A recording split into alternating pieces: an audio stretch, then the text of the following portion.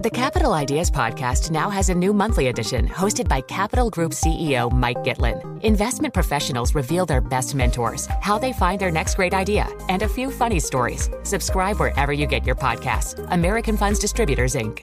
The countdown has begun. This May, 1,000 global leaders will gather in Doha for the Qatar Economic Forum powered by Bloomberg, held in conjunction with our official partners, the Qatar Ministry of Commerce and Industry and Media City Qatar, and premier sponsor QNB. Join heads of state, influential ministers, and leading CEOs to make new connections and gain unique insights. Learn more at QatarEconomicForum.com. Good morning. I'm Brian Curtis. And I'm Doug Krisner. Here are the stories we're following today. The Securities and Exchange Commission approved exchange-traded funds that invest directly in Bitcoin. The agency authorized 11 funds to begin trading on Thursday. Now, the approvals also mark a rare capitulation by the SEC following opposition that lasted for more than a decade. We got reaction from ARK CEO Cathie Wood. We think that longer term, which is our focus, of course, with institutions really getting the green light now with an SEC approval, we think that even going to 0.1 or 0.5% of a portfolio for institutions is going to be a price-moving event. And that's ARK CEO Cathie Wood. The decision today comes one day after a false post on the SEC's X account claimed that the agency had already approved the ETFs. The regulator subsequently said the account had been compromised, causing the price of Bitcoin to fluctuate wildly.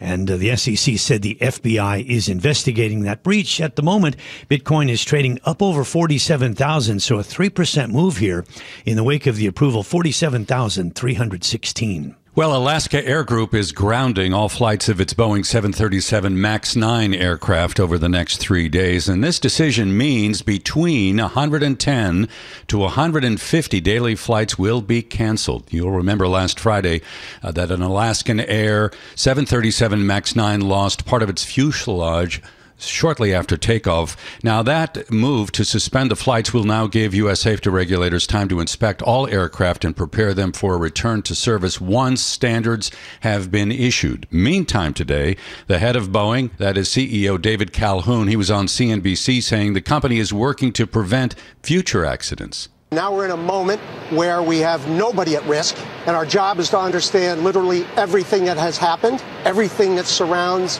that particular fuselage plug, and fix it and make sure it can never happen again. David Calhoun, the CEO of Boeing. Boeing shares finished up nearly 1% in New York trading. Meantime, shares in Alaska Air were down nearly 1% today. Brian? You know, Doug, this story has case study all over it at a place like Harvard Business School. It'll be really interesting to see how that works out. Well, Amazon is laying off hundreds of workers at its Prime Video and Studios business. Bloomberg's Matt Day says he's not surprised given the state of the industry. Just a ton of pain right now in the streaming services and folks kind of reassessing, how many bodies they're going to need for the demand for just the ton of streamable content out there. Amazon's studios boss, Mike Hopkins, mentioned they plan to discontinue some things over the course of these layoffs. They didn't specify what exactly those were, but really just the latest in what looks like cuts, all over the place at Amazon. That they petered out. It's not, tens of thousands of people the way it was a year ago, but it seems to be ongoing.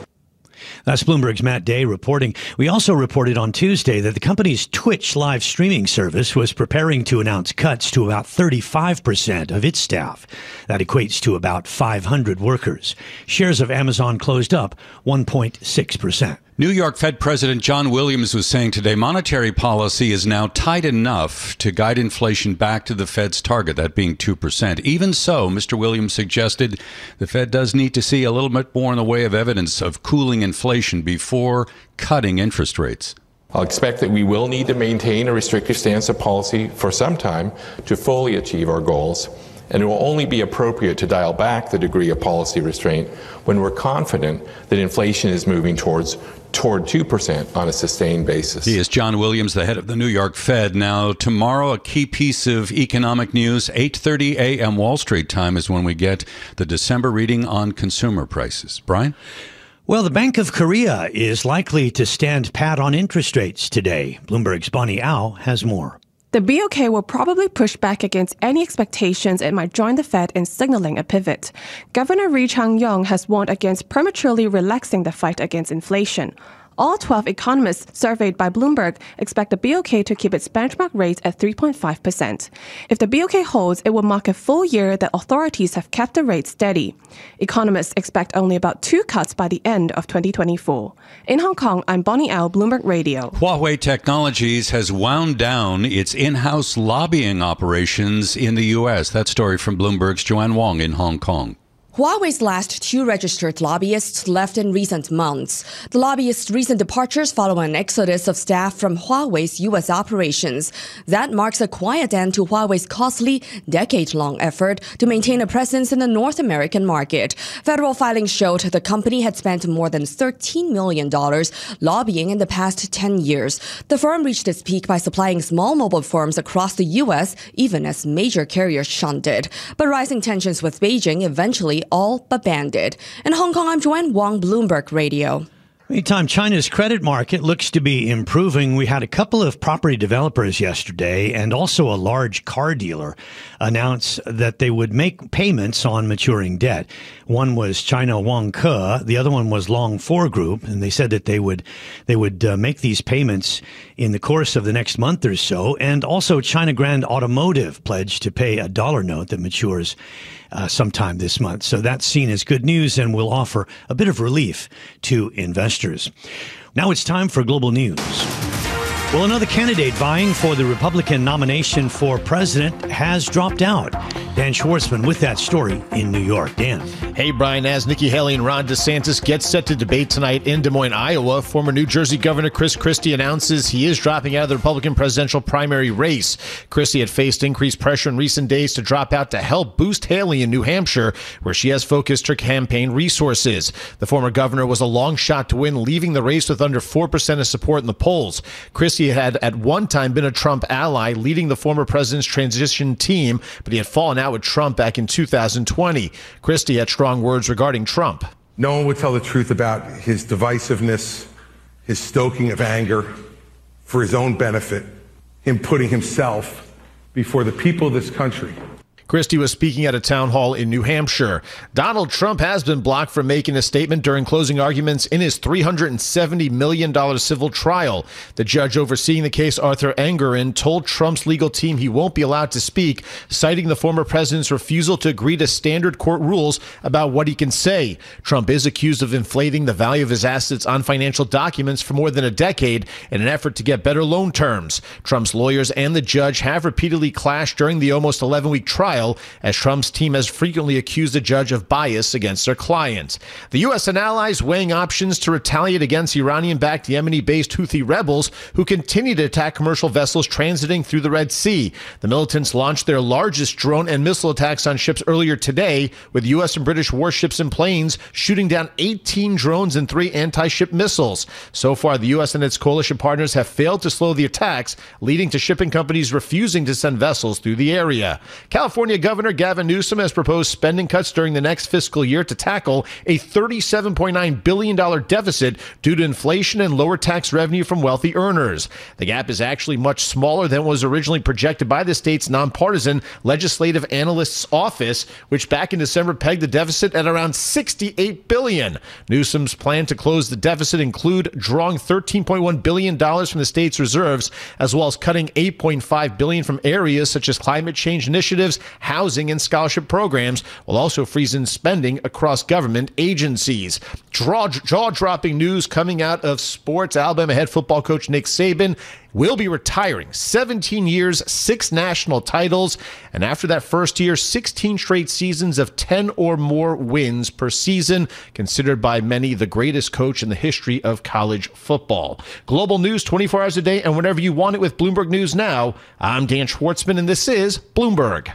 The Capital Ideas Podcast now has a new monthly edition hosted by Capital Group CEO Mike Gitlin. Investment professionals reveal their best mentors, how they find their next great idea, and a few funny stories. Subscribe wherever you get your podcasts. American Funds Distributors, Inc. The countdown has begun. This May, 1,000 global leaders will gather in Doha for the Qatar Economic Forum powered by Bloomberg, held in conjunction with our official partners, the Qatar Ministry of Commerce and Industry and Media City Qatar, and premier sponsor Q&B. Join heads of state, influential ministers, and leading CEOs to make new connections and gain unique insights. Learn more at QatarEconomicForum.com. Well, this is Bloomberg Daybreak Asia. Paul Allen joins us now from Sydney, and our guest is Douglas Borthwick, CEO at Blue Canary Capital, to take a closer look at these Bitcoin ETF approvals. So, Douglas, you probably heard me say this, but I want to get your view on it. Do you actually see this as capitulation by the SEC, or is it just the result of a lengthy regulatory process? Well, I think it's a bit of both. I mean, let's be honest. Gary Gensler had to be pulled over this finish line, and he didn't get pulled over by the market. He got pulled over really by a lawsuit that was filed by Grayscale. But they didn't want to do it. They was very much against it, but finally capitulated today and actually voted for it along with Hester Pierce. So I think that it's something that they were kicking and screaming, but they ran out of excuses for why they couldn't do it. Because the SEC's job isn't to decide what people can invest in. Rather, is to make sure people invest in something that they're protected. And I think that they ran out of excuses. Yeah, the SEC was pretty clear, though, that while it's okay with these ETFs, it doesn't endorse Bitcoin. But we're in a situation now. We've got an ETF trading what is an unpredictable, ethereal asset. Are there still some risks hooked up to this? Does the SEC right to be cautious? Well, there's risks associated with absolutely every security that exists. Right? There's no company that goes out there, the SEC says there's no risk here. There's absolutely two-way risk. But what this means is that there's risk, but it's well documented in the prospectuses so people understand what they're getting into. But now this goes mainstream. And, you had a quote from Cathie Wood earlier. The reality is that as people start adding this as a diversification to their portfolio, and who wouldn't, given you've seen the returns that have happened in Bitcoin over the past, 15 years? People are going to get involved, and they're going to put, a little bit of this in their portfolio, and whether it's 0.1%, 5%, 10%, all of this is going to start adding up considerably. And banks are going to turn around and say, you know what, crypto isn't bad, Bitcoin is good, because banks have now figured out how to make money on this asset with their customer base. Well, and apparently it wasn't all discounted, this approval, because you have seen a bounce this morning. Now it's 3.25% or so to 47,450. Do you think that this approval process, that this will serve as a major milestone for Bitcoin and for other cryptos as well? Well, it's a major milestone for Bitcoin. I mean, there's a lot of crypto out there that's garbage. Ethereum, I think, is probably going to be the next ETF that we're all going to start focusing on. But for Bitcoin, this is absolutely a milestone. I think I hesitate to say it, but a floor, in that now you've got the ability for people to be able to buy Bitcoin without all of the hassle of a wallet or trying to understand what self-custody is and all of these different technology terms that no one understands except for folks within the crypto industry. And so being able to just buy it simply, going onto a website, being able to buy it in your 401k, in your IRA, having your financial advisor being able to allocate this to your portfolio changes the game in such a large way. And it is a limited asset. There are not that many coins left out there. The majority of people that hold Bitcoin want to hold it for a very long time. And so I think that it has a great opportunity here for it to really get a lot more, well, not just diversification of portfolios, but also for people to actually start thinking about Bitcoin as something that they can associate themselves with. So when trading gets going, what sort of interest are you anticipating from buyers, particularly some of these retail buyers that you're talking about? Well, I think the retail folks have already been buying it themselves on a Coinbase or something like that. It's the institutions that haven't been buying it. And I think it's the institutional interest that's going to be very, very interesting. And so, you can get lots of, young guys buying $200 worth, but that doesn't really move the needle. What moves the needle is when you buy $2 billion worth. And BlackRock's been, there's been reports that BlackRock says there's $2 billion of interest already in their ETF. That's a tremendous amount of interest. And that's only one of the 11 ETFs that are out there. And this is only, day one. We've got years and years of interest, of buying interest coming into this. So if 11 funds approved, how do they differentiate themselves from others? Well, I think it's very hard. And I think that a lot of them right now are differentiating themselves based upon fees, right? So one's at 0.49, one's at 0.5%. Grayscale continues to be above 1%. I think that fee differentiation is important, but I think a lot of folks generally will just deal with what they can deal with or what their financial advisor allocates them towards. And so while fees are important, these fees are still a lot less than if they were buying Bitcoin on an exchange or if they were buying Bitcoin through Grayscale as it was previously when it was a trust company. So presumably this is bad for Coinbase, right? Well, you've got to wonder. I think that if Coinbase has diehard Bitcoin fans that want to self-custody, well, that's one thing. But certainly there's going to be a lot of retail that maybe wanted access to Bitcoin on Coinbase and now decide, I'll just do it through an ETF. But that's also good news for Coinbase because Coinbase is involved in many of the ETFs that are out there. Yeah, it could be bad on one side, but very good on the other side. Douglas, thanks very much for joining us. Douglas Borthwick, CEO at Blue Canary Capital. This is Bloomberg Daybreak Asia, your morning brief on the stories making news from Hong Kong to Singapore and Wall Street.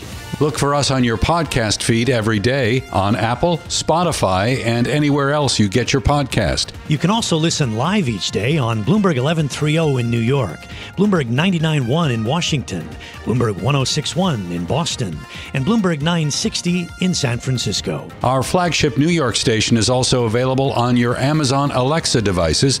Just say, Alexa, play Bloomberg 1130. Plus, listen coast to coast on the Bloomberg Business app, Sirius XM Channel 119, the iHeartRadio app, and on Bloomberg.com. I'm Brian Curtis. I'm Doug Krisner. Join us again tomorrow for all the news you need to start your day right here on Bloomberg Daybreak Asia.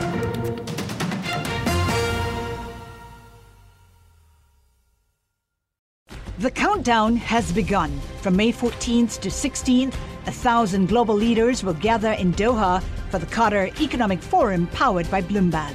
Join heads of state, influential ministers, and leading CEOs to make new connections, gain unique insights, and uncover valuable opportunities in one of the world's most rapidly rising regions. Request your invite for this exclusive event at QatarEconomicForum.com.